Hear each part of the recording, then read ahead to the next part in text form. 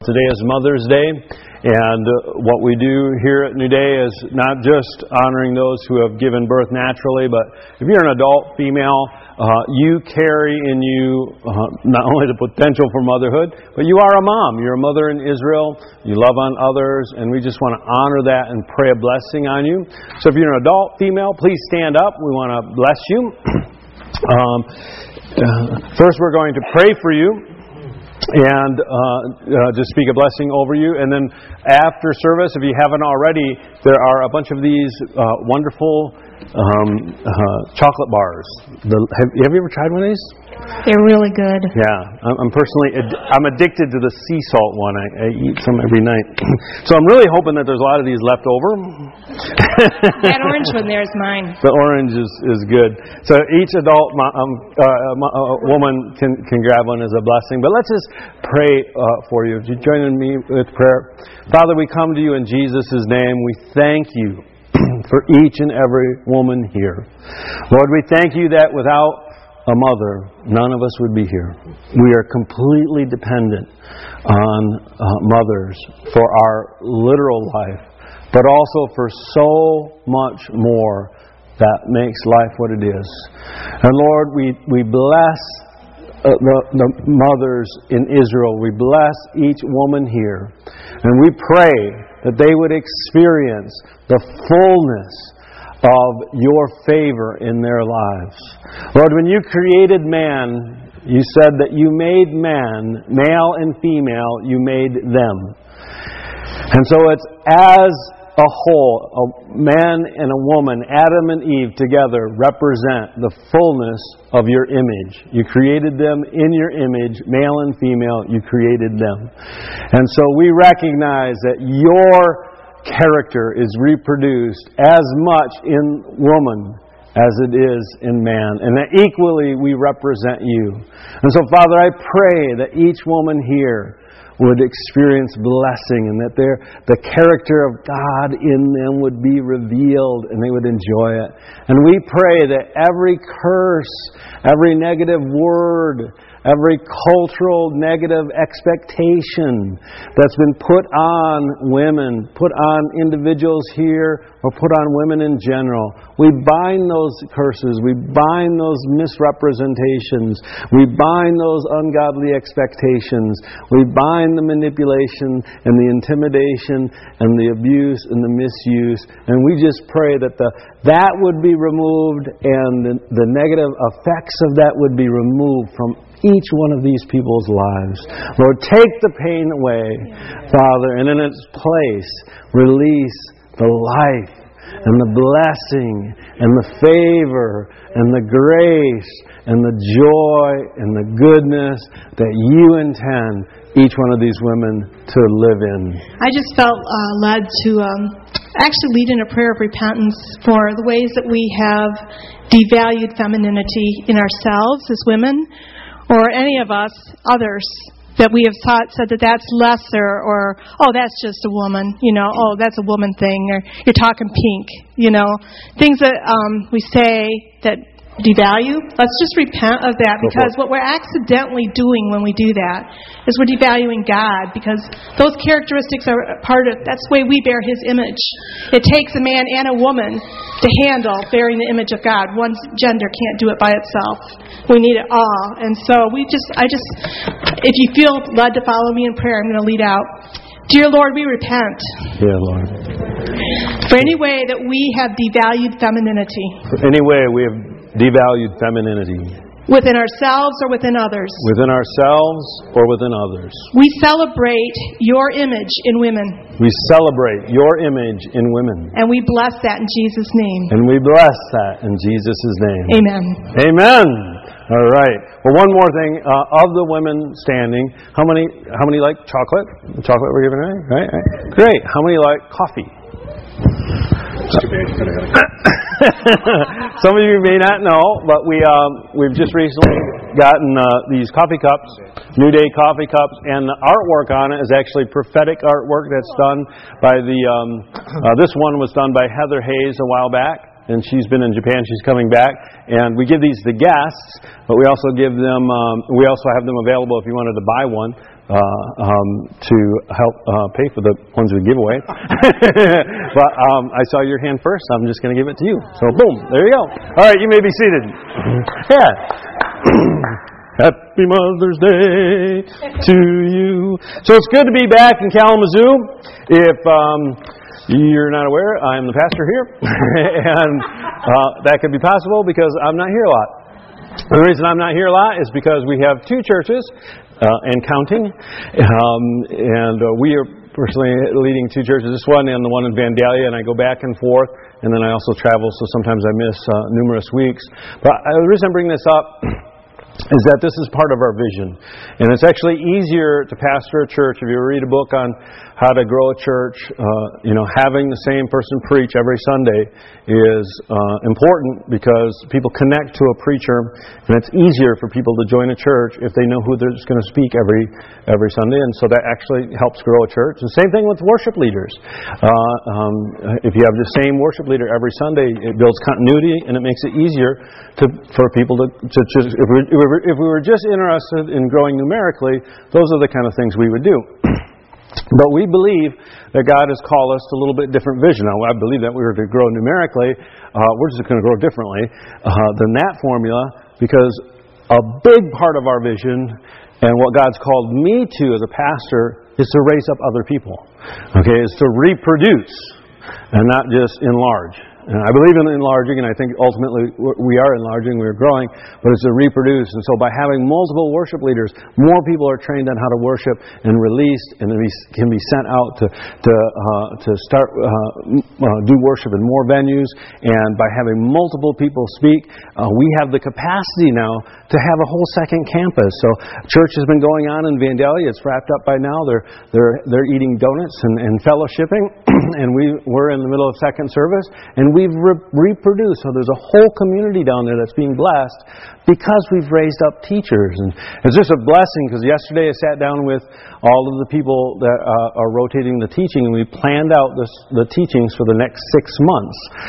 And talk about a miracle. All right? That was supposed to be a joke. We have all the sermons planned, who's speaking where. 2 services at Kalamazoo and the Vandalia campus for the next 6 months is already scheduled, and so this is part of the vision of New Day Community Church, is to reproduce. And we're not going to stop with Vandalia. I believe that God's called us to be a church that sends out church planters and raises up many church planting. It's always been part of my vision, and I share this because you're part of that. If it wasn't for you being willing to be a part of a church with this kind of vision, we can't do this. And so, because we are this way, we're going to grow by attracting other people that see the value of that vision and fill these seats. All right, and so that we have to put all of them. I prayed this morning that every church in Kalamazoo would be at capacity, so that they'd have to pull up more chairs for Sunday morning service. Wouldn't you love to see that? There's a lot of people within our community that don't know God, that aren't connected with a church. That's why we're here. And so let's be praying to... actually, I'm going to do this. Is it okay for me to ad-lib? Of course. Absolutely. Thank you, Dan. Just want to make sure. So during worship, I just felt we should wait on God for a moment. And if you don't know what I'm talking about, it's hearing God's voice. So we're just going to quiet our mind. We actually taught on this the last quarter, so we're just going to quiet our minds, and if you don't get anything, that's fine. Maybe it'll come to you later. But we want to ask God a question. All right, and I'm going to tell you what the question is what God told me to do. I feel led to do. So God, Lord, I ask that you give each person a first name, someone's proper name. Or that you just speak in to each person's mind someone's name.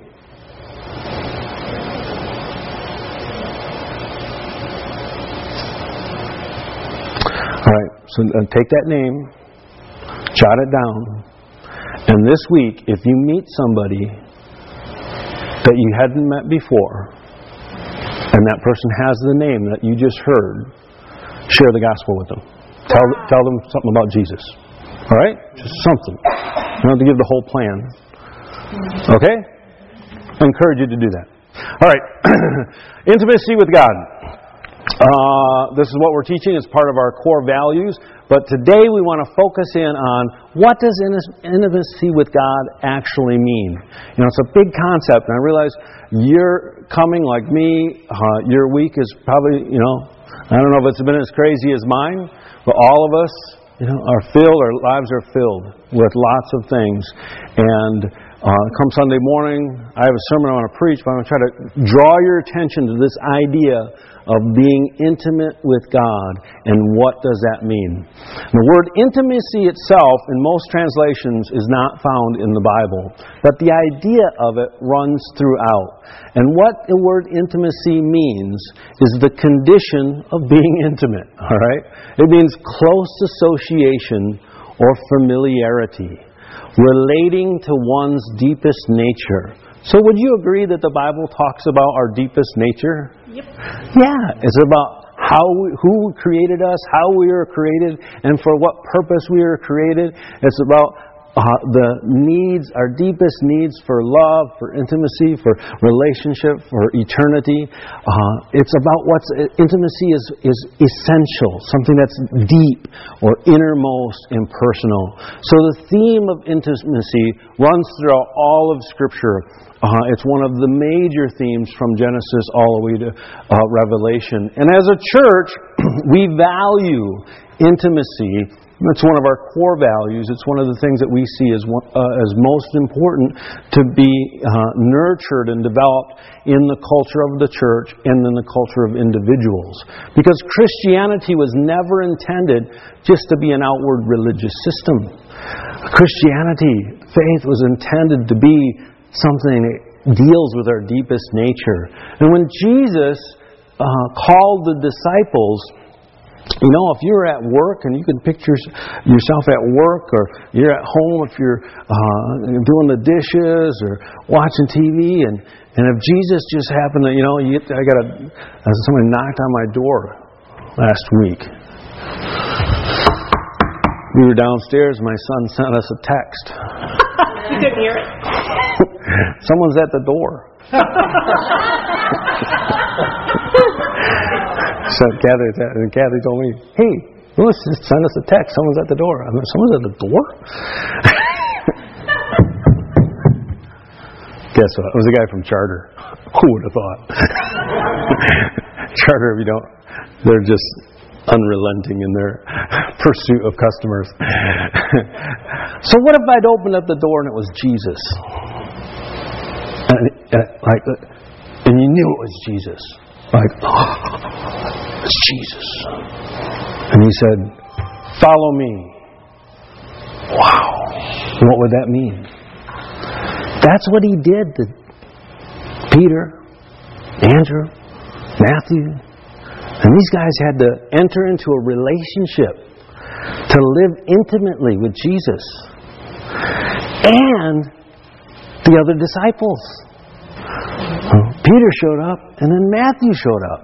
Well, wait a minute. Peter was a fisherman, a business owner, and there's this Matthew guy. He's a tax collector. We don't like those guys.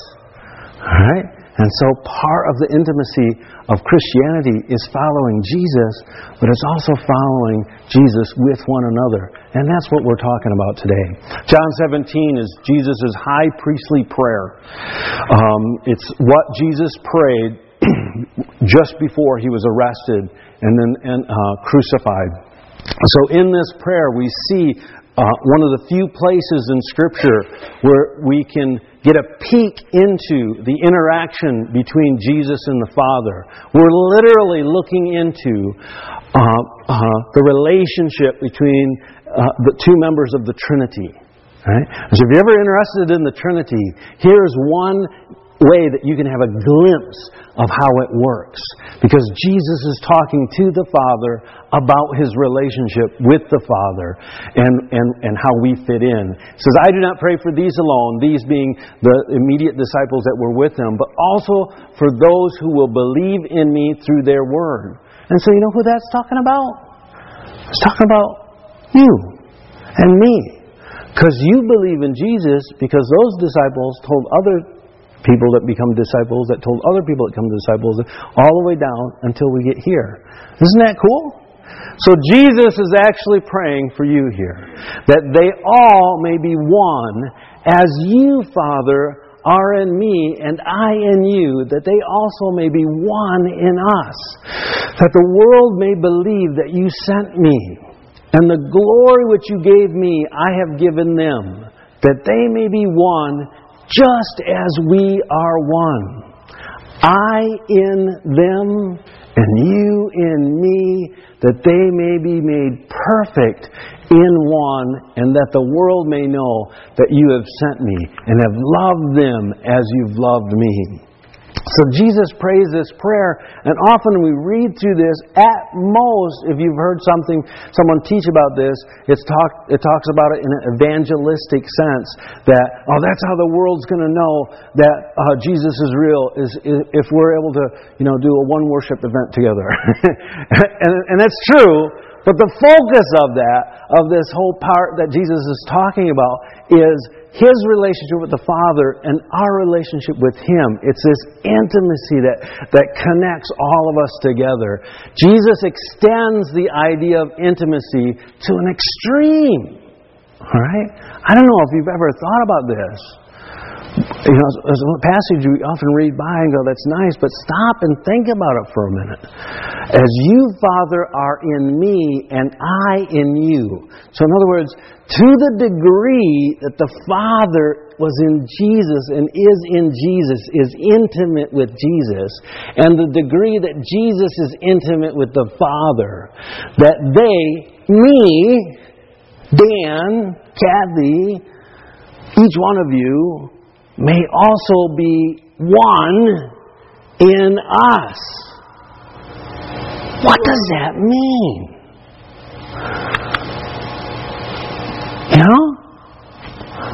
It's one of those verses that should make you go, what are you talking about, Jesus?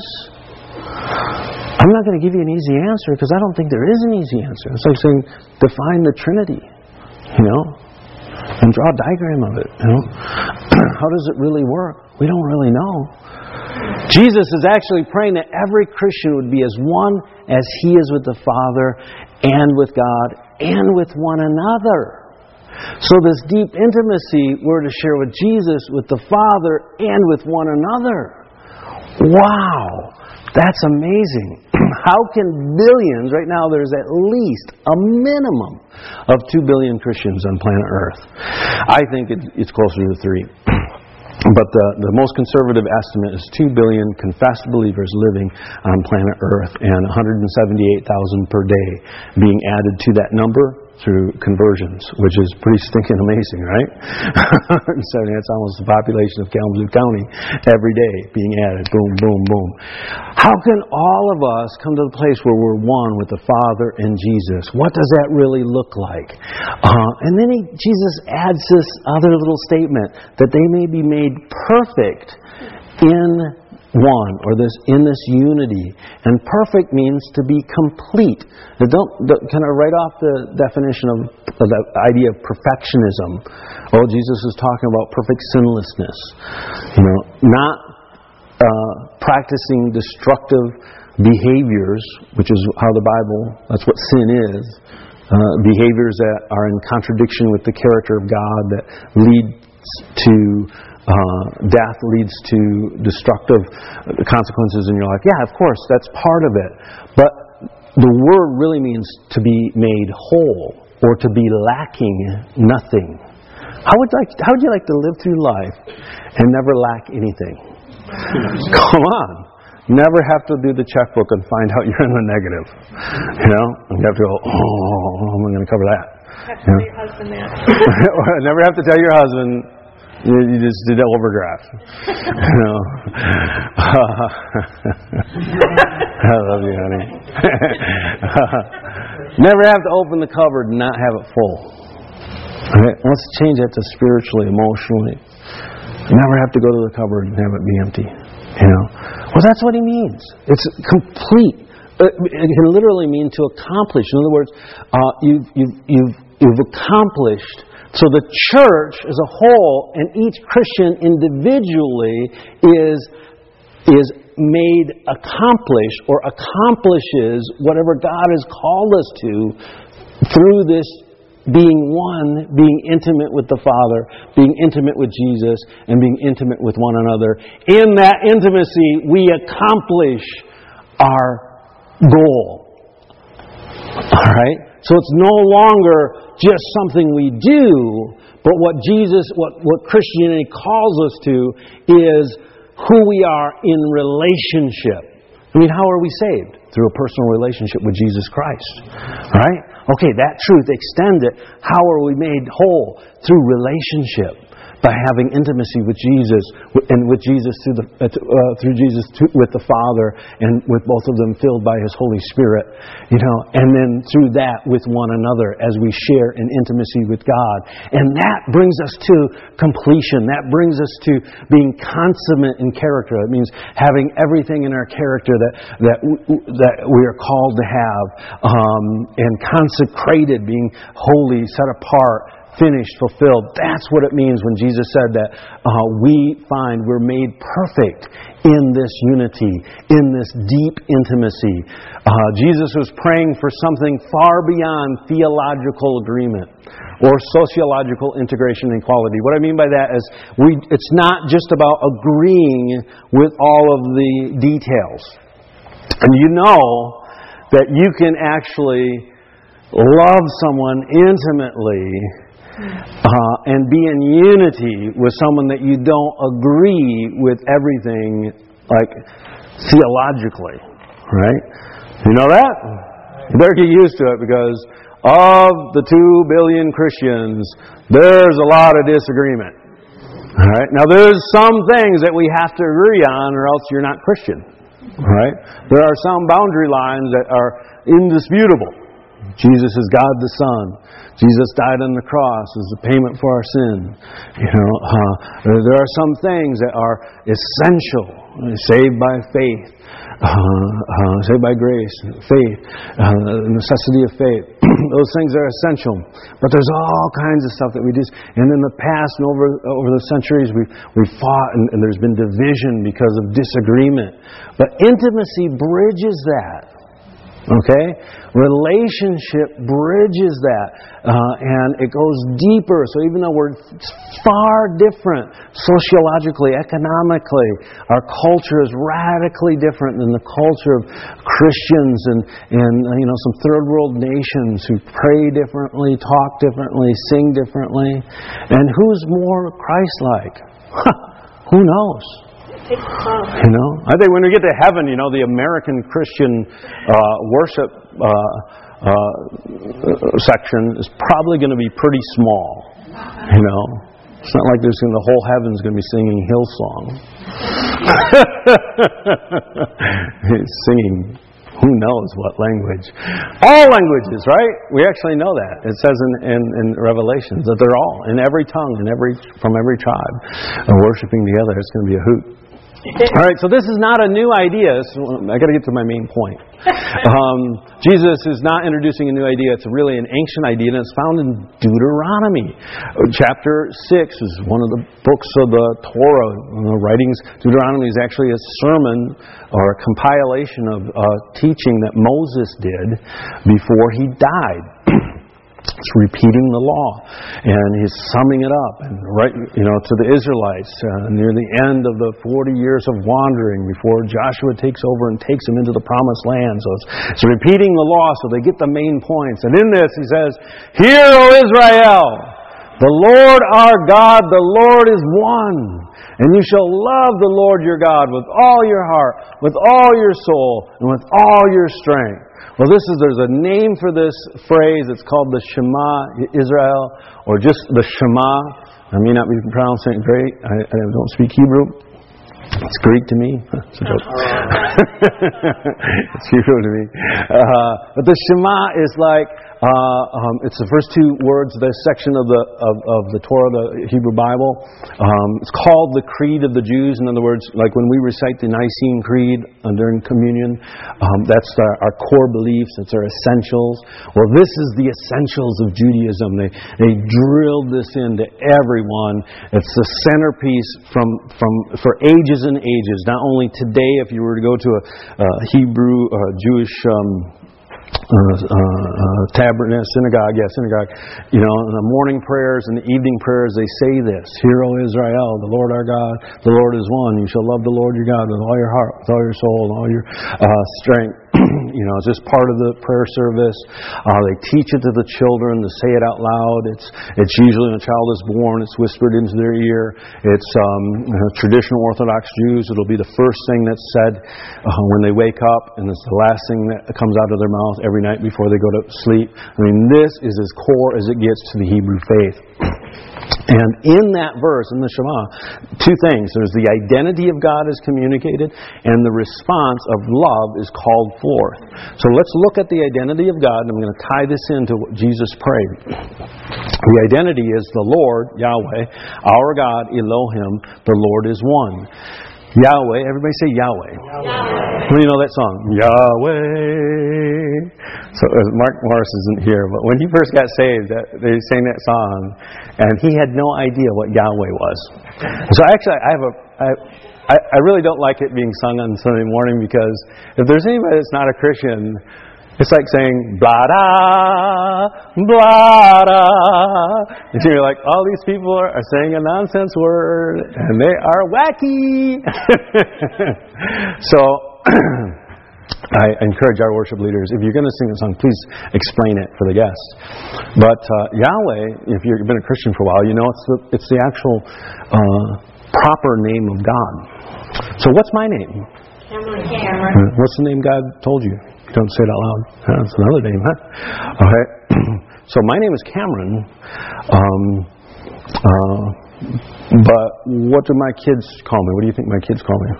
Dad. So Dad is actually a title. All right? And titles, some people get confused about this. Titles are often more intimate than names. All right? The fact that we can call, my kids can call me Father, but not everybody can call me Father, but everybody can call me Cameron. That makes sense? So, Yahweh is the proper name of God. And you can go into the definition of what it means and all that. A lot of it's speculation. It's what God told Moses was his name. So we just take it. Okay, that's God's name. In most Bibles, it's in the Old Testament, it's all caps, Lord. That means that is the word Yahweh in the original language. And in some Bibles, King James, they would use the word Jehovah. So the Lord, Yahweh, our God, is just the word God, and that's Elohim, which is another Hebrew word which means gods, plural.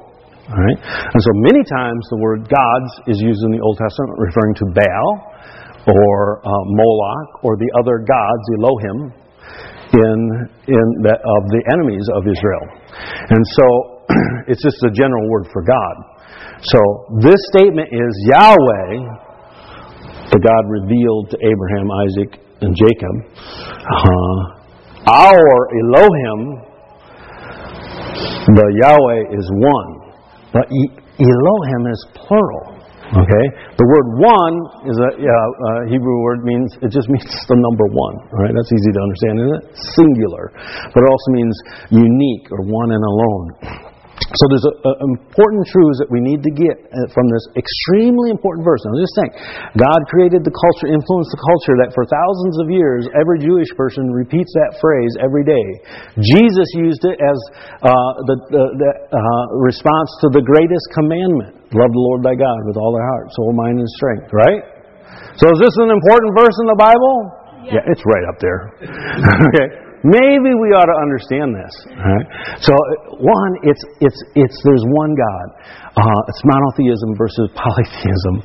All right, and that Yahweh is the true supreme being revealed throughout the Scripture. But in this statement, along with other places throughout the Bible, this idea that the unique, singular, unified God has plurality. All right? Yahweh is Elohim, means singular, and Elohim is one. So he's actually saying there's a plurality within the singular God. All right? Wow, and that's the basis for the New Testament idea of Trinity. But so it's essential for our understanding of who God is, that this God that we worship is actually has a plural aspect, as well as He's the only one. Yahweh is the only one. There are no other gods. But in this God, there is a plurality that is one.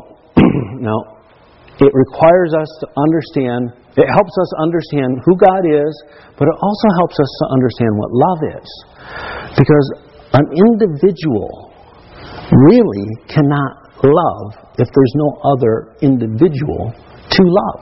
All right? Love requires relationship. There has to be interaction. There has to be a giving of oneself to another. And so this enables love to exist within the Trinity. And would or could an infinite, supreme, almighty God require of His creation something that He Himself did not possess or could not possess? So the requirement to love God with all your heart, soul, mind, and strength implies that God is love. Do you get it? All right? It's a very important aspect of understanding why the Trinity is so essential, and understanding the nature of God, and why we're able to, why God is able to say, hey, you have to love me. And the answer to that is you have to love me because I am love, because I am the perfection of love, and you are created in my image to love, to be in unity, to be in relationship. So God is love. If God wasn't a Trinity, if there wasn't a multiplicity within His being, there would not be the possibility of love. And the oneness of God, the unity that we see within the Father and Son and Holy Spirit, is it's the expression of the eternal love that exists within the Godhead. So the unity and the love are both the same. They are they never have a Trinity split.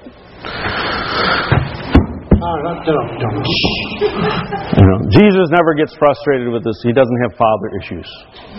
All right? Why? Because they're in love. They're one. In fact, Jesus was able to say, I and my Father are one. And the response, because the Jews had been drilled that there's only one God, when Jesus said that, they thought He was being blasphemous. And He would have been if it wasn't true. Amen. Okay?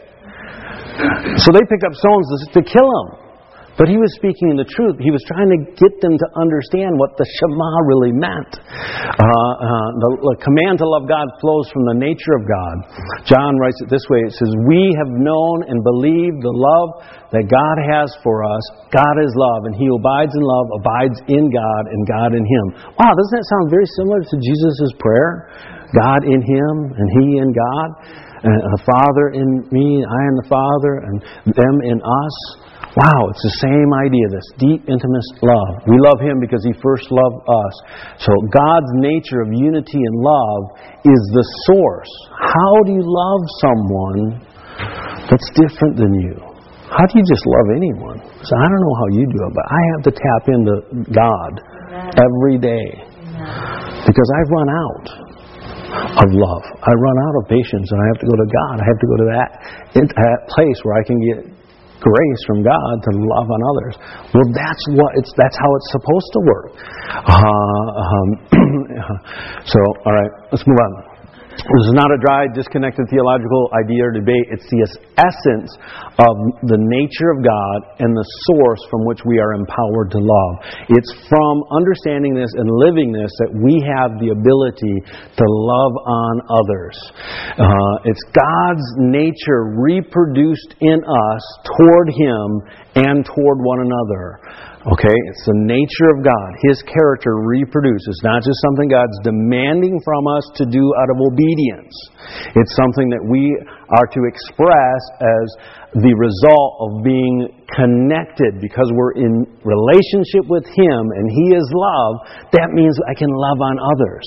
He's the source. And it's the fulfillment of the Shema.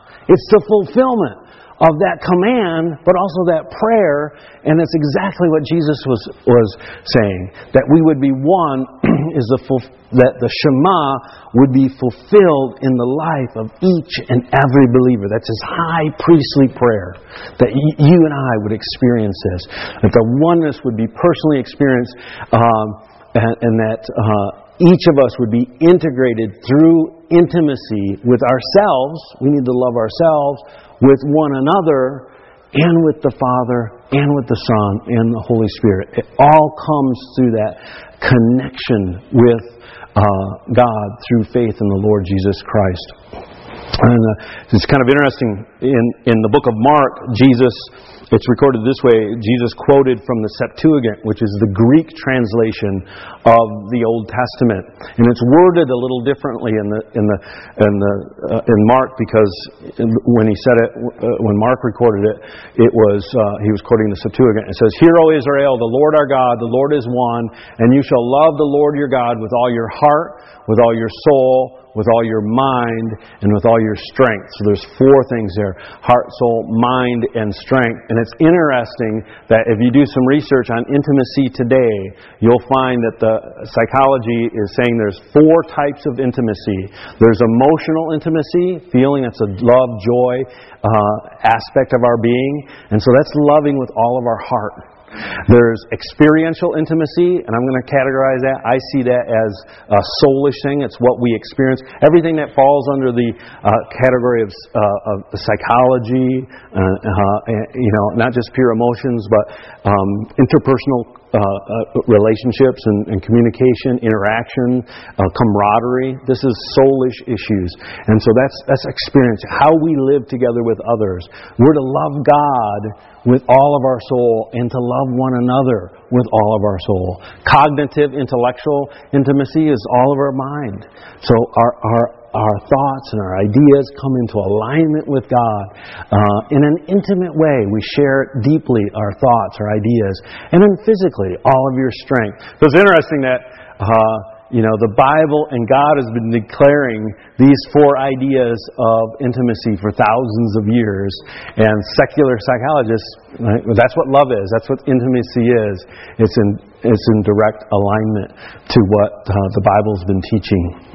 Okay, so just as God's love is the source of our love for Him and for one another, God's oneness or His unity is the source of our unity with Him and one another. And that's basically the character of God being reproduced in us. There's one other image I want to get to before I end, and that's in Ephesians. It's talking about the same idea. It just gives us another way to think of it. The Bible says, "A man leaves his father and mother and is joined to his wife, and the two are united in one." So this is the Bible talking about marriage. All right? And Paul writes, this is a great mystery. Marriage is a mystery. He adds, but it is an illustration of the way Christ and the church are one. Now, get this term down. If I were to draw an illustration of something, like if I were to illustrate, how there's structure within the church, and there's a pastor, and then there's a board, and then there's ministry leaders, and there's a congregation. Which is more significant or important? This drawing, the illustration, or the actual relationships? Yeah, it's the relationship. So the illustration is just so we can get an understanding of how it really works, right? Okay, how important is marriage? Little important? Big important? Big. It's huge in life, right? That's just the illustration for this bigger thing, which is called our relationship with God through Jesus Christ. Right? Intimacy is deeper and more complete than marriage, because we're no longer because we're joined with Christ, the sinless one. There's no brokenness. There's no fragmentation. Because we're married to someone who's broken, and we're broken, that causes difficulty in marriage.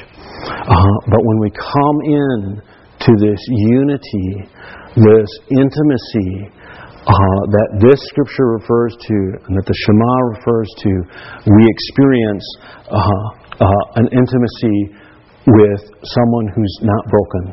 Jesus came. We're fractured by sin, but Jesus isn't. And that enables us to be complete, to be whole, to be united with Him, united with the Father, and all of our brokenness, He can heal. He can fix all of our brokenness because you're united with Him. So that was Jesus' prayer, but it's the fulfillment of the great Shema. I'm going to ask Dan just to come up and lead us in a close. Would you welcome him?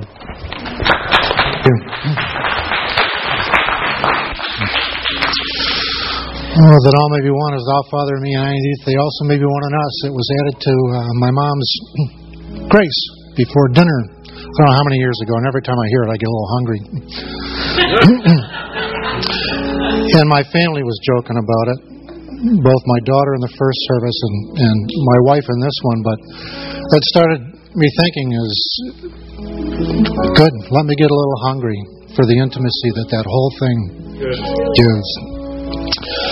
And, the illustration of marriage, when you love someone, I don't know if anybody follows Arwen and Sean on Facebook, but no, I love it. I really do. I love them both, and I think they're just great. But what an illustration of, kind of what love is, and it's, you lay stuff down for someone you love. When I was hoping to date Beth, or when we were first starting to go, she used to babysit for my sister, and I would drive by to see if her car was there when I had nothing to do, so I could think of something to stop in. And, I hear marriage is in trouble and everything else. I think, do you remember the beginning? When you would do anything to be with that person, and I think when you forget that kind of stuff, that's when things start to fall apart. And I still feel the same way. So, and God loved us so much. What a sacrifice He made.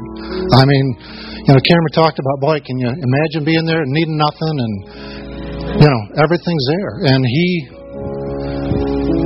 gave that up for a time. He came down. He needed things here in the physical. And things He didn't meet Himself, He depended on the Father. And it was all about, but He had that relationship. And He loved us so much. He loved you so much that He gave all that up. And He came and laid down everything. He laid down His life because He wants that relationship with you. Wow. Cameron talked about over 2 billion, close to 3 billion Christians. We have religious Christians and we have spiritual, Christians. A lot of Pharisees in our church too, same as there were the others, and they just didn't get it. It's the intimacy. That's what it was all about. Do I need intimacy?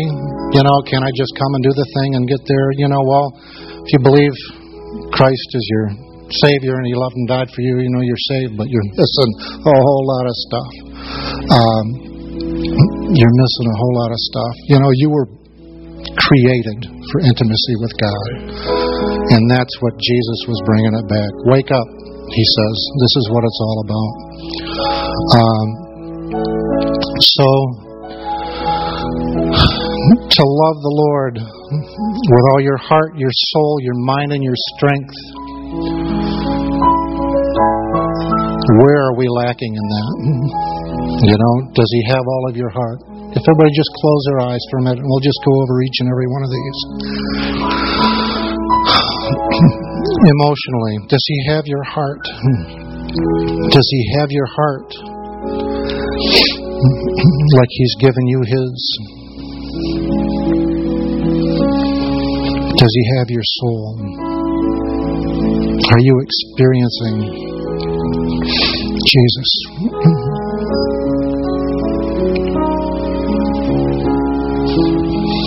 Does He have your mind? This one's so difficult.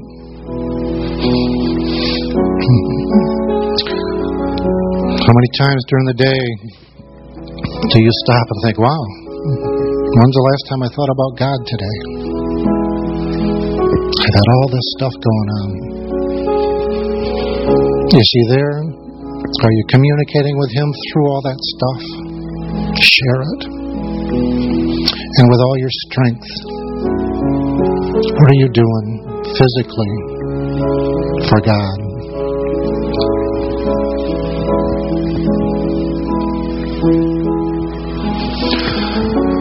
Jesus laid it all down for you. If you're here, you're not a Christian, He laid it all down for you. And for me. For Cameron and Beth and Kathy. If you've never given your life to Jesus, if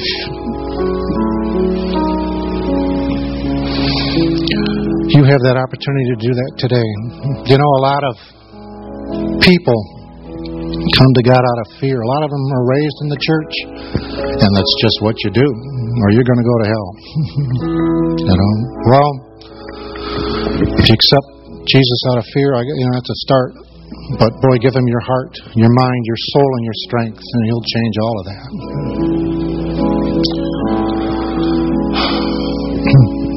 So let's leave today.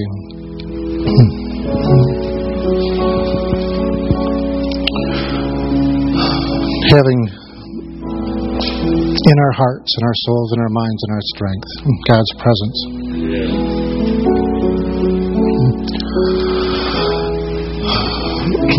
We have a prayer team. It's going to be on this side of the church. We have prophetic on this side. There are people side. There are people who have been trained to hear God's voice and tell Him what they think He's saying to you. It's first come, first served. So you are dismissed. If you have children in children's church, please pick them up before you do anything else. Stand up and greet someone. Have a wonderful, wonderful Mother's Day.